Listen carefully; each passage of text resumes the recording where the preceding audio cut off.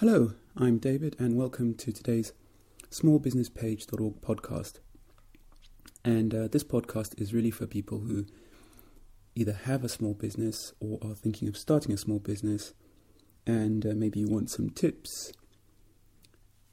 some general discussion that might help you in your business journey. Well, in today's podcast, we're going to be talking about working with other people, but specifically getting a partner. Working with a partner.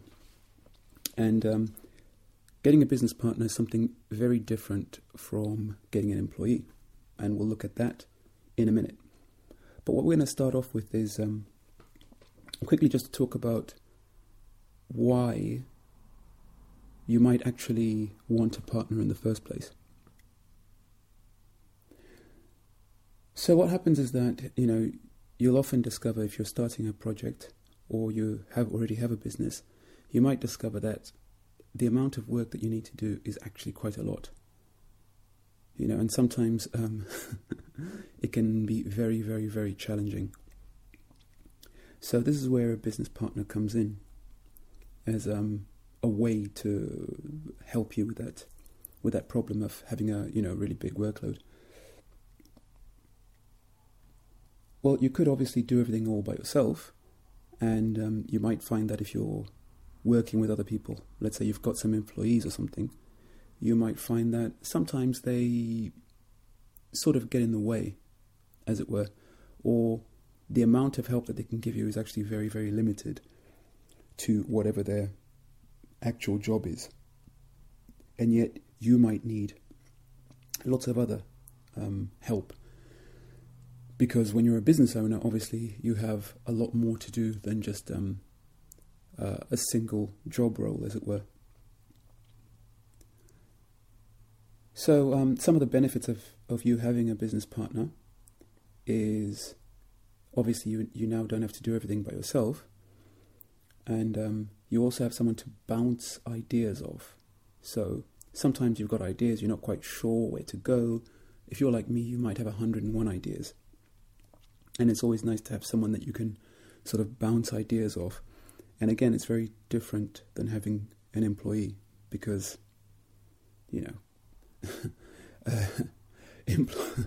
employees may not really be that interested. You also have someone who can help you in terms of motivation because, again, with employees, they're probably just there to work and get paid, but they may not necessarily be motivated by your business or your business idea. Whereas a partner is more likely to be someone that's actually motivated and fired up and excited about the business. And in turn, that helps you to keep motivated and fired up and excited, especially when things are getting a bit challenging. And that's the time that you might need someone to help pick you up. And sometimes, if you have an employee, be they, part-time or whatever, or freelancer, they're not really necessarily the kind of person that's going to help you with that. A business partner has got an investment in the business.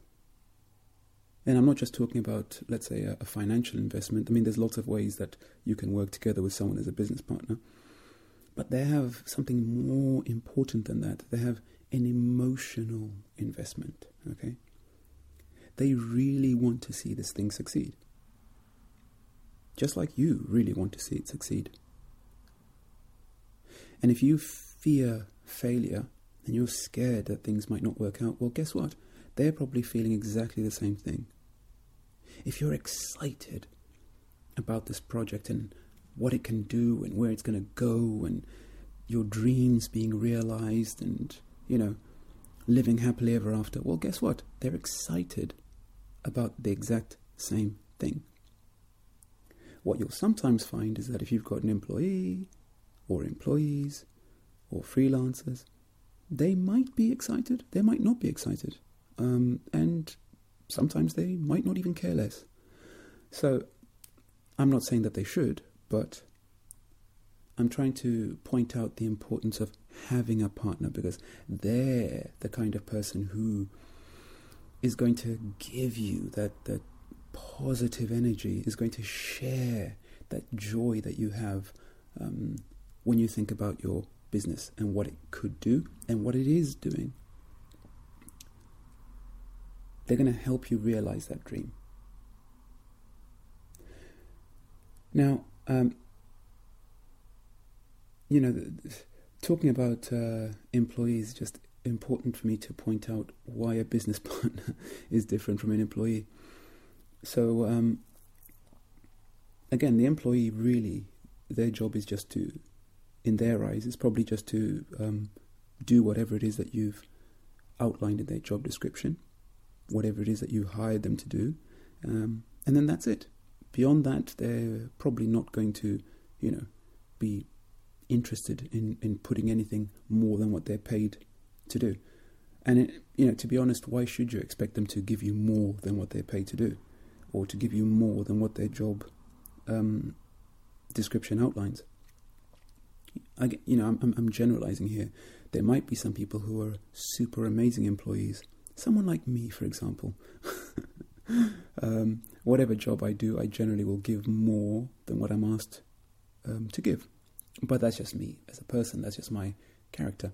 And there's lots of people like me. But then I would say that's not the majority of people. And again, I would say as a business owner, you shouldn't really expect people to go out of their way to, to overwork themselves just to, make to do more for your business than what you're paying them to do. I think that's I don't think that's fair, personally. All right.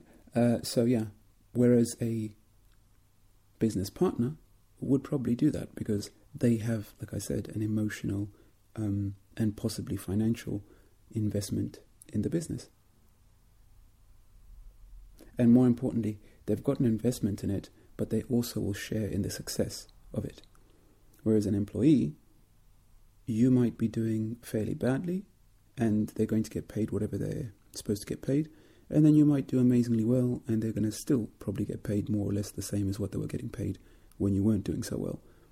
The point is, they don't really have a share of the success of your business. Okay? In the same way, they probably don't really have much of a share in the failure of your business. Although you might argue, but hey, David, the employee knows that if my business doesn't succeed, then they're going to lose their job. And if they lose their job, then everything's going to be really, really bad and the sky's going to fall down. Well, yes, maybe. But I can also point out that if your business fails and they lose their job, they can probably just go off and find another job. Yes, it's true, we're in a global downturn and so on, and there's less jobs around. But at the same time, all that'll have happened to them is that they've lost a job. What will have happened to a business owner is, depending on the character of the business owner, it can be a lot worse than that. Because some people, if they lose their business or if there's a business failure, it doesn't just affect them in terms of, let's say, the financial loss, but it hits them emotionally as well. And some people end up feeling like they're a failure, like they can't do anything, and so on. In fact, I'll give you an example. I was watching a program on TV just the other day, a couple of days ago, and it was to do with Spain and the situation that's happened in Spain with people from Britain buying homes there. And this particular couple bought a small business. They bought a guest house. And this guy was being interviewed, and he said that at the time that him and his wife bought the guest house, he was actually a millionaire, and he had, retired from his work. He had, plenty of money. And he said that if he had wanted to, he could have just been sitting around on a beach, drinking sangrias or whatever, and living off his capital that he had in his account, because he had, that much money. He was a millionaire. But what actually happened to him is that he got ripped off and bought this guest house, and it turned out that the person that sold it to him had ripped him off. It was built on land where it shouldn't have been built. and didn't have planning permission and didn't have permission to be a guest house and so on and so on and so forth. And by the end of it, he was actually now broke. From being a millionaire, he was now broke because of this project. And what happened is that he said that now he was a shelf stacker, stacking shelves on minimum wage. And his wife had left him because of the stresses of the whole, the whole thing. The point that I'm trying to make there is that when you have a business, you expect to have more reward because you're taking more risk. And as that example just shows you, business can actually be a risk, in case you didn't know. It can be a risk. And the other key point about this guy is that he was now a broken man. I mean, he was sort of in tears and crying as he talked about the story and about how much his life had changed and how he now had no money, whereas before that he was a person that didn't even think about it because he had, quite a lot of money. So the potential failure for someone who started a business or who's in a small business, the effect that it can have can be pretty devastating. Whereas for an employee, if you lose a job, well, yes, you can be sad and, but you're probably not likely to be in the same situation as someone who's lost a business and may have come from being fairly successful to having, and being able to choose their own life and do what they want. If you're an employee, you're an employee. Okay. Whereas if you're someone who's been running your own business, you probably get used to the freedom and the whole ups and downs of that kind of a lifestyle. And to lose all that can be fairly devastating. Back to the point, which is that having a partner, you have someone who shares in that, someone who can share your burden. But in return, there's someone who will share in your success. And that, my friends, is just one of the many differences between having a partner in your business and having an employee or employees in your business. Two different things. They both help, but in different ways. And I would argue that a partner is a lot more valuable. Right, so the next point I want to make is that, so as I said, a key point there is that obviously the employee does not have a major share in your success, and they also don't have really a major share in your failure, okay? Whereas a partner does. So you can then expect more support from a partner. So the next stage is, okay, you think to yourself, okay, I want a partner. Well, what do you do next? For me personally, I think about who do I want as a partner? Okay, what type of a person is it? What kind of skills or experience or background do they have? Their knowledge. Do I want someone, personality-wise, do I want someone who's quiet, who's loud, who's, extrovert, introvert, super positive, or does none of that matter? For me personally, I think I put more value on the person's personality than I do on their skills and knowledge. Obviously, I want someone who's got some skills and knowledge that I don't have. So, for example, recently I was looking for someone who had skills in development, okay, in web development and so on. Now, really what I was more looking for was someone who's got some of those skills. I don't expect them to be, the super expert of the world or whatever it is, just to have obviously more skill than I have in that area and to have some kind of competency in that area. But more importantly, they need to have the right kind of personality that complements my personality. All right. I'm also currently looking for someone who's got some kind of design skills, or artistic, an eye for art and graphic design and that kind of thing. So, again, what's more important for me is not that they've won awards in graphics and art, or that they've got a master's degree in history of art and graphics and all that kind of thing. No, that isn't the most important thing. What's more important for me is that they've got a better eye for graphics than I have, which means, which doesn't really say much because I'm not particularly artistic. But what's more important for me is that they've got a passion for that kind of thing.